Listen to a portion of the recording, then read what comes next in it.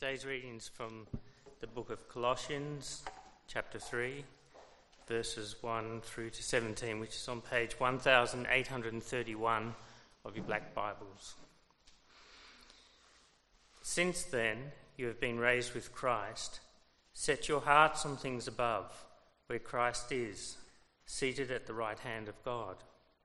Set your minds on things above, not on earthly things. For you died, and your life is now hidden with Christ in God. When Christ, who is your life, appears, then you also will appear with him in glory. Put to death, therefore, whatever belongs to your earthly nature: sexual immorality, impurity, lust, evil desires, and greed, which is idolatry. Because of these, the wrath of God is coming. You used to walk in these ways in the life you once lived.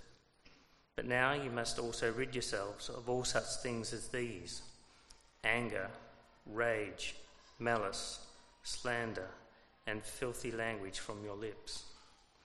Do not lie to each other, since you have taken off your old self with its practices, and have put on the new self, which is being renewed in knowledge in the image of its Creator. Here there is no Gentile or Jew, circumcised or uncircumcised, barbarian, Scythian, slave or free, but Christ is all and is in all. Therefore, as God's chosen people, holy and dearly loved, clothe yourselves with compassion, kindness, humility, gentleness, and patience. Bear with each other and forgive one another if any of you has a grievance against someone. Forgive as the Lord forgave you. And over all these virtues put on love, which binds them all together in perfect unity. Let the peace of Christ rule in your hearts, since as members of one body you are called to peace, and be thankful. Let the message of Christ dwell among you richly, as you teach and admonish one another with all wisdom through psalms, hymns, and songs from the Spirit, singing to God with gratitude in your hearts. And whatever you do, whether in word or deed, do it all in the name of the Lord Jesus, giving thanks to God the Father through him. Thank you, Mark, and good morning, everyone. My name's Carl. I'm the pastor here at Trinity Church, Unley. Thank you for being with us today. If you're visiting, a special welcome to you. I hope you were warmly welcomed as you made your way in and enjoyed perhaps a cup of coffee with our new coffee gear today. Hope you've been enjoying that. On the screen behind me today, you'll see a phone number.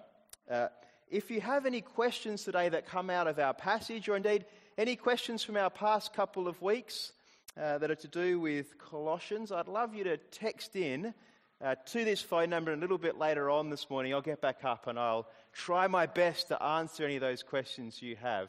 I should just warn you as well that this phone number is my phone number. I'll be using my phone today, not an office phone. If you want your question to remain anonymous and you think for one reason or another I might have your phone number in my phone, maybe get the person next to you, use their phone or something like that, text in this morning. Over the past couple of weeks, we've been working our way through Paul's letter to the Colossian church. Together we've seen the glory and the supremacy of Jesus, and I've asked you this question: is your view of Jesus big enough? We've seen the big idea in this letter is all about walking in Jesus, not turning to the left or right, but walking in him, not looking for hope or meaning in anything else. We've seen that walking in him is part of the normal Christian life. It's what we do as those who love Jesus. And we've seen that being in him brings with it great benefits. It brings assurance and comfort and peace with God and protection. Today we're looking at the first section of chapter 3 in this letter, and I think it'll help us to see this morning how we are to walk with Jesus. I hope today that you leave here knowing that to walk in Jesus involves taking off the old ways of doing things, the old behaviours, and putting on in their place the new. It's about stripping off the old behaviours and putting on the new heavenly ones. Today's passage is a great passage for us to be looking at as a brand new church, because I think it goes at least part of the way to answering a question that I hope many of us have. And that's, what sort of a church should we be here? What should we be like as a church? You might have an answer to that already. If you do, I'd love you to jot it down on our communication slip on the leaflet. What sort of a church should we be? You might like to jot something down on your leaflet slip and put it into the everything box a little bit later on. This morning I want to do something a little bit different before we really get underway, and that's, I want to read to you from a children's book. Right? I know that most of you are adults here, and I know that we also have 2 excellent kids programs already running here, but this story in this kids book, it illustrates, I think, what's happening in Colossians chapter 3 so well that I couldn't miss this opportunity to read to you from a kids book. So I'm just going to pull up a seat to do that. I've got my armchair from the library here.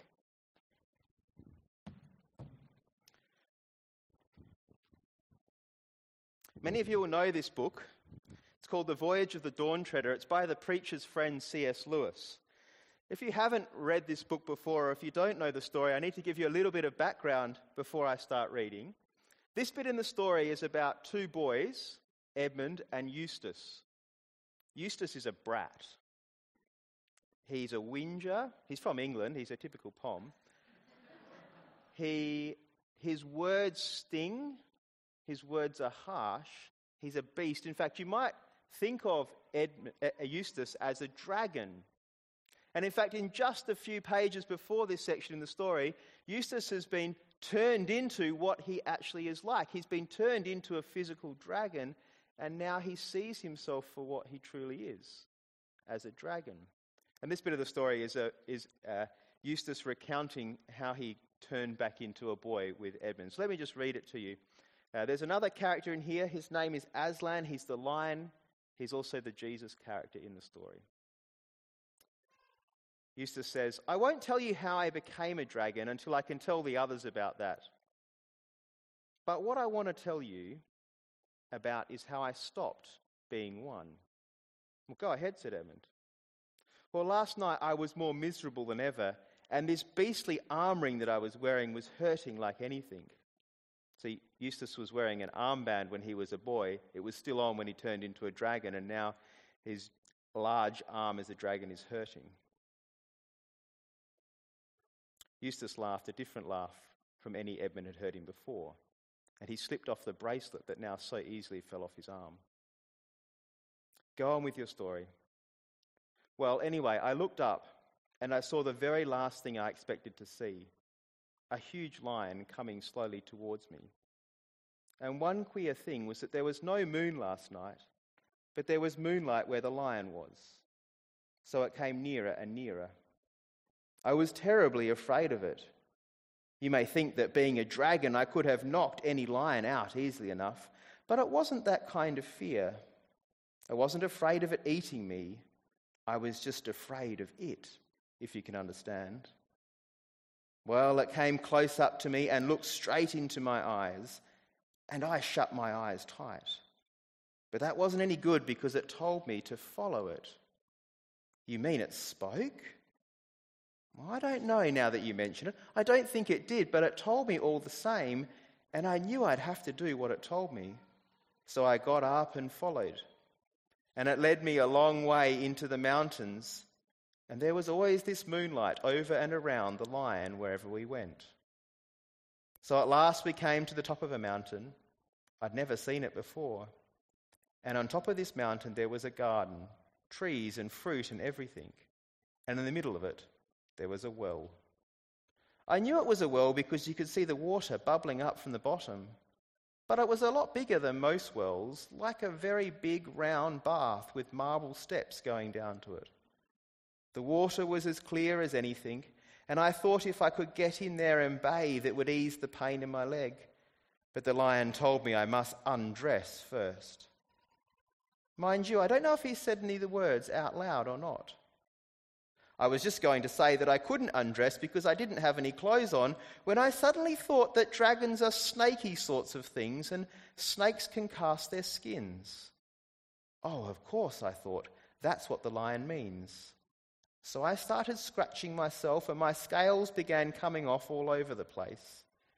And then I scratched a little deeper, and instead of just scales coming off here and there, my whole skin started peeling off beautifully like it does after an illness, or as if I was a banana. In a minute or two, I just stepped out of it, and I could see it lying there beside me, looking rather nasty. Oh, but it was the most lovely feeling. So I started to go down to the well to bathe, but I was just about to put my feet in the water, and I looked down and I saw that they were all hard and rough and wrinkled and scaly, just as they had been before. Oh, that's all right, I said. It only means that there's another, smaller suit of skin underneath the first one, and I'll have to get that off too. So I scratched and tore again, and this underskin peeled off beautifully, and I stepped out of it and left it lying beside the other. And I went down to the well for my bath. Well, exactly the same thing happened again, and I thought to myself, oh dear, how many skins have I got to take off? For I was longing to bathe my leg. So I scratched away for the third time and got off a third skin just like the two others. But as soon as I looked at myself in the water, I knew it had been no good. And then the lion said, well, I don't know if it spoke. You will have to let me undress you. I was afraid of his claws, I can tell you, but I was pretty desperate now, so I just lay flat on my back and let him do it. The first tear he made was so deep that I thought it had gone right to my heart, and when he began pulling the skin off, it hurt worse than anything I've ever felt. The only thing that made me able to bear it was just the pleasure of peeling the stuff off. You know, if you've ever picked a scab off a sore place, it hurts. But oh, it's such fun to see it coming away. Yes, I know what you mean, said Edmund. Well, he peeled the beastly stuff right off, just as I thought I'd done it myself the other 3 times, only they hadn't hurt, and there it was lying on the grass, only now so much thicker and darker and more knobbly looking than the others had been. And there was I, as smooth and soft as a peeled switch, and smaller than I had been. And then he caught hold of me. I didn't like that much, for I was tender underneath, now that I had no skin on, and it threw me into the water. It smarted like anything, but only for a moment. And after that, it became perfectly delicious. And I started swimming and splashing, and I found the pain in my arm had gone. And then I saw why. I'd turned into a boy again. You'd think me phony if I told you how much I felt about my arms. I know they've got no muscle and they're pretty mouldy compared to most, but after the lion took me out and dressed me. Dressed you with his paws? Well, I don't exactly remember that bit, but he did somehow or the other, in new clothes, the same as I've got on now, as a matter of fact. And then suddenly I was back here, which makes me think it must have been a dream. No, it wasn't a dream, said Edmund. Why not? Well, there are the clothes for one thing, and you've been undragoned for another. What do you think it was then? Asked Eustace. I think you've seen Aslan, said Edmund. There's our story. The reason I tell you this story is I think C.S. Lewis must have been reading Colossians chapter 3 before he wrote this section of the voyage of the Dawn Treader. It's a great story, isn't it? Essentially, it's saying this: if you are walking in Jesus, if he is your life, then you've died with him, you are raised with him now, which means he'll be at work in your life, helping you to cast off the old dragon-like bits of ourselves, and in their place to put on clothes that are suitable for the age to come, heavenly clothes clothes that distinguish us as people who are in Jesus. It's him, Jesus, that stripped us bare. It's him, Jesus, who is dressing us for the age to come. And just as a boy is thankful when he's turned back into a boy after having been a real dragon, so we have great cause, don't we, to give thanks to God for his work in our lives. If you've got your leaflet there, you'll see those ideas listed there in the outline of where we're going today. Let me show you how this works itself out in the text of Colossians. If you've got your Bibles open, I'd love you to turn to page 1831 as I just read to you the first few verses of chapter 3. So it's the first 4 verses of chapter 3 of Colossians. Paul says this, he says, "Since then you have been raised with Christ. Set your hearts on things above, where Christ is, seated at the right hand of God. Set your minds on things above, not on earthly things, for you died, and your life is now hidden with Christ in God. When Christ, who is your life, appears, then you will also appear with him in glory." If you remember from last week, we saw in chapter 2 of this letter, reading kind of between the lines, that the Colossians were being persuaded by those around them to add to Jesus. They were being enticed to look elsewhere for meaning or holiness. But here Paul lays out the reality for them. If you're walking in Jesus, then you already have everything that you need. You've already obtained new life. If you're walking with Jesus, you're already part of the people of God. You're already in. You belong. Let me just pause for a moment just to reflect with you again briefly about what it means to be in Christ or in Jesus. You would like to remember from chapter 1, verse 16, that we were created in him, through him, and by him. We were reconciled through him by his blood shed on the cross. It's in his physical death of his body that we're presented holy and without blemish. In Christ, the fullness of God dwells. And in him we've been circumcised. That means we've been set apart, and we've been buried and raised in him by faith. I hope you're beginning to see how important this idea of being in Jesus is.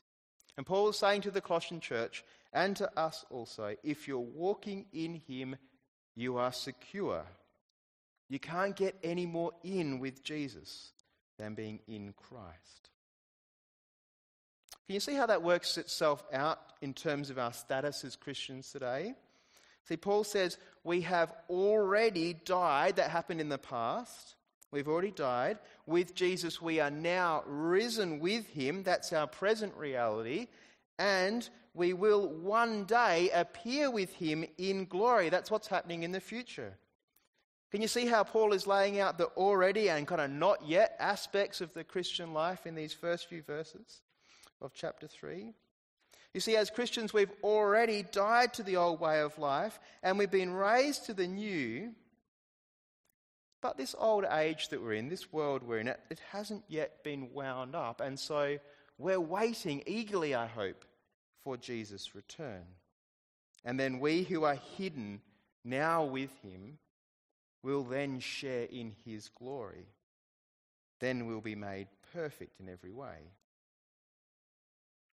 But now in the here and now, what remains for us is to have that new life that we're looking forward to begin to work itself out in the present. And that means that we'll need to put off our old self and put on the new. I wonder if you notice in the passage there are kind of two lists of behaviours here, kind of two layers of a dragon's skin, if you like, that Paul wants us to shed.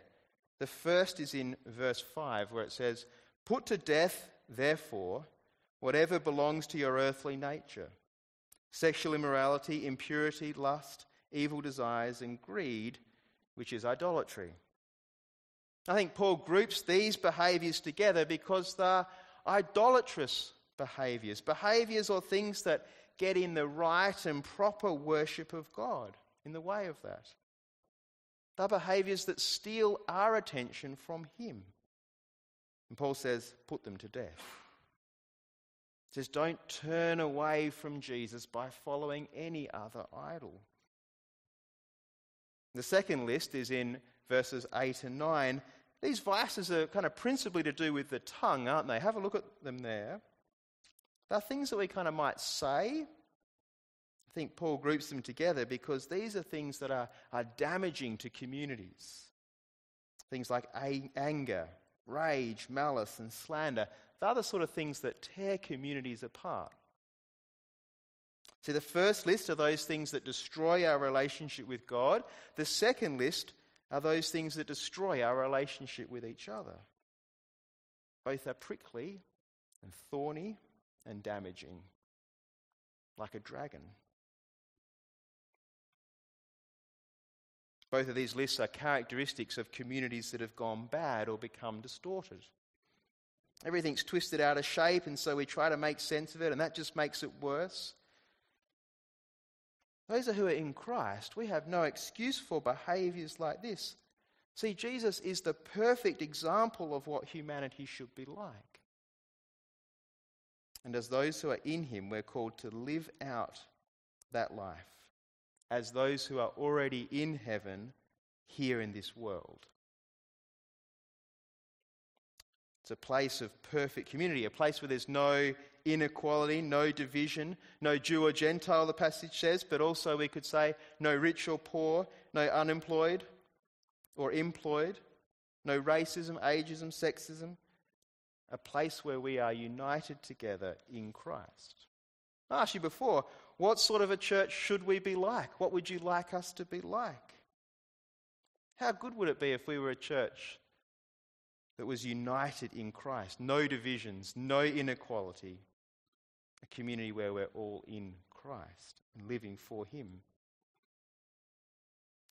But none of us were born yesterday, and we know that it's very hard, isn't it, to change behaviours or practices like this.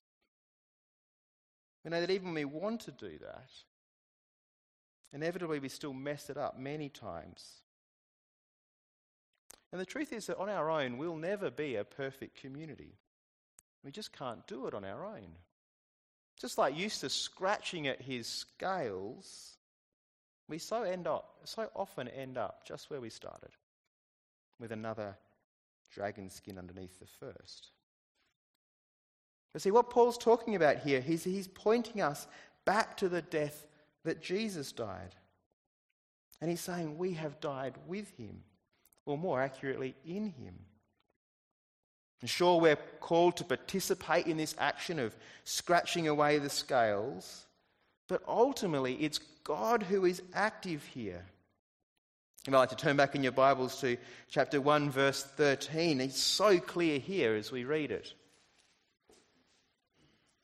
Paul says in chapter 1, verse 13, "For he has rescued us from the dominion of darkness and brought us into the kingdom of the Son he loves." He has rescued us. See, we might participate in the taking off. We're called to do that. But it is Jesus who really is able to make the difference. Just like with Eustace scratching his scales in the story, where it's Aslan who's finally able to really strip off the dragon skin, so it is in Jesus' strength that we're able to put to death the old behaviours. Or even more so, that we're able to come to realise that the old behaviours have already been dealt with. I love the way that one of the commentators I read put this, and he's an old man writing his commentary. He says, "Let the old man who has already died in baptism be dead." See, having stripped off the ugly dragon skin with Jesus' help, Paul then tells us and encourages us to put on a new set of clothes. And I'd like you to see this morning that these clothes are like a uniform for those who belong to Jesus. Let me read to you from verse 12 of Colossians chapter 3.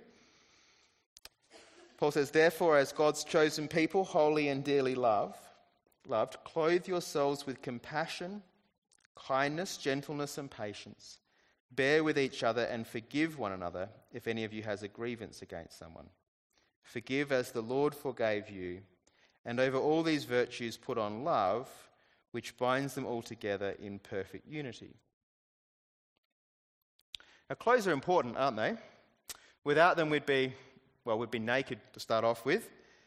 So having had our old dragon skin ripped off, God clothes us. He gives us new clothes to put on. And we see them in the text here. They're compassion, kindness, gentleness, patience, humility. Bert the Builder helped us see that in the kids' talk. And clothes have a number of functions, don't they? They cover our nakedness. They keep us warm. This morning I want you to particularly see that clothes also give us an identity or an association. For example, let me show you how this works. I'm going to put this on over here. Now, if I put this on, I don't know how obvious it is, but some of you perhaps recognise what I'm trying to be. As I understand it, I'm trying to be an Australian soccer fan. And if you know the uniform, you will know that I must therefore be into soccer. It'll tell you kind of who I belong to, the Australian team. But because it's a soccer uniform, it'll also kind of tell you a little bit about me, won't it? Because it's about sport, you'll know that I probably have an underlying competitive edge. Because it's about soccer, you'll know that I probably have a tendency towards hooliganism. Maybe my idea of a great Saturday night is throwing flares into a crowd, that kind of thing. It's really no different with the Colossian letter here.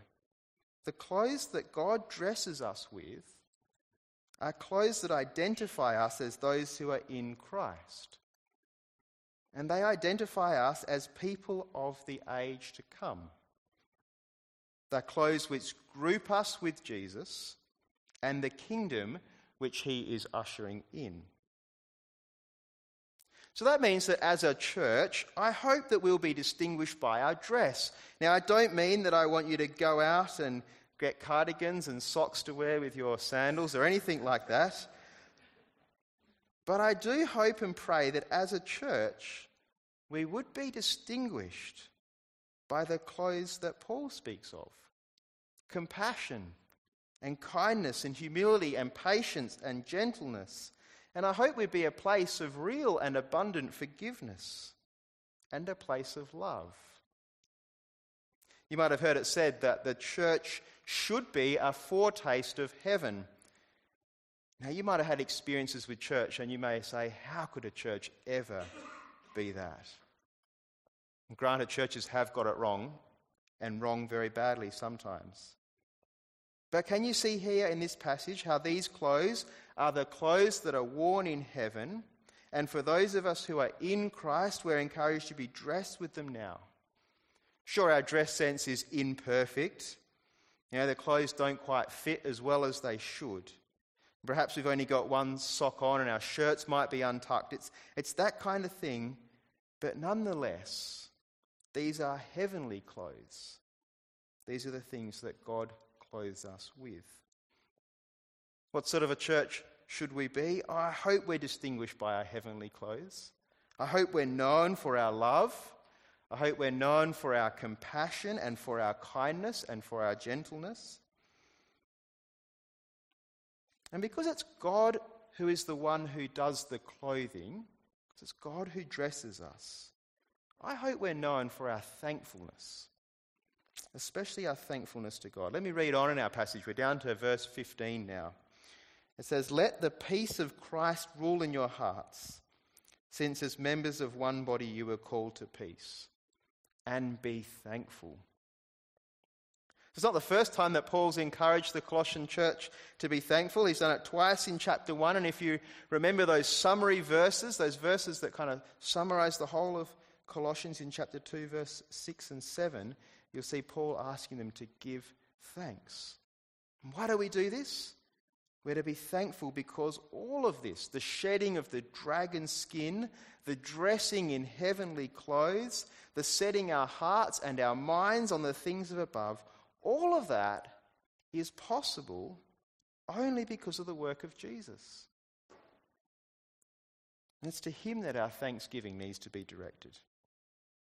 It's because of him that we exist as the new humanity. And if we know that, if we really acknowledge it, I think we'll want to give thanks to Jesus for those things. And if we're really thankful, it follows, doesn't it, that we'll want to worship and praise him and sing of his glory and his majesty and his power and his honour. We'll want to listen to his voice and we'll want to put his words into practice. And that's what Paul says in the following section.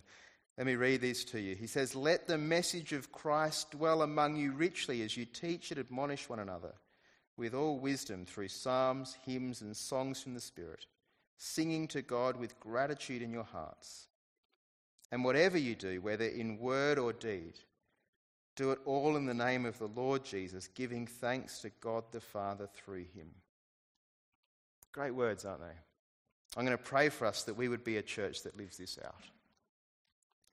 Father God, we thank you for your Son, our Lord Jesus. We thank you that he has stripped us of our dragon skin and has already clothed us with the clothes of heaven. And so we give you great thanks. Father, we ask that you would use this church here at Unley to declare your power and majesty. Please help us to be a place where the message of Christ dwells among us richly. May we be a place where we sing your praises with great gratitude. For you sent Jesus to rescue us from the dominion of darkness, and you've brought us into the kingdom of the Son you love. Amen. We've got one question that I think is a great question, one that I'd love to help you think through. I don't know if I've got the answer fully worked out in my mind yet, but I'll have a go anyway. The question is, can you kind of elaborate a little bit on what it means to be hidden in Christ? So if you've got your Bibles there, let me read to you verse 3 of Colossians chapter 3. It says, "For you died, and your life is now hidden with Christ in God." What does it mean to be hidden? Well, that's a good question. Here's a few thoughts. I reckon if you were walking up the street and there was someone coming towards you from the other side, just by the way that they were moving, you probably couldn't tell whether they were Christian or not, right? Although we're clothed with the new clothes of the new age to come, heavenly clothes, we look, in most cases, just like everybody else. And that's because we're waiting for Jesus to return in verse 4, and then we will appear with him in glory. So we still kind of look the same, so our life is hidden in him. So although we're called to behave differently, we still look the same as everyone else, and we still fall into the same traps and those sorts of things as well. So that's one aspect, I think, of what it means to be hidden.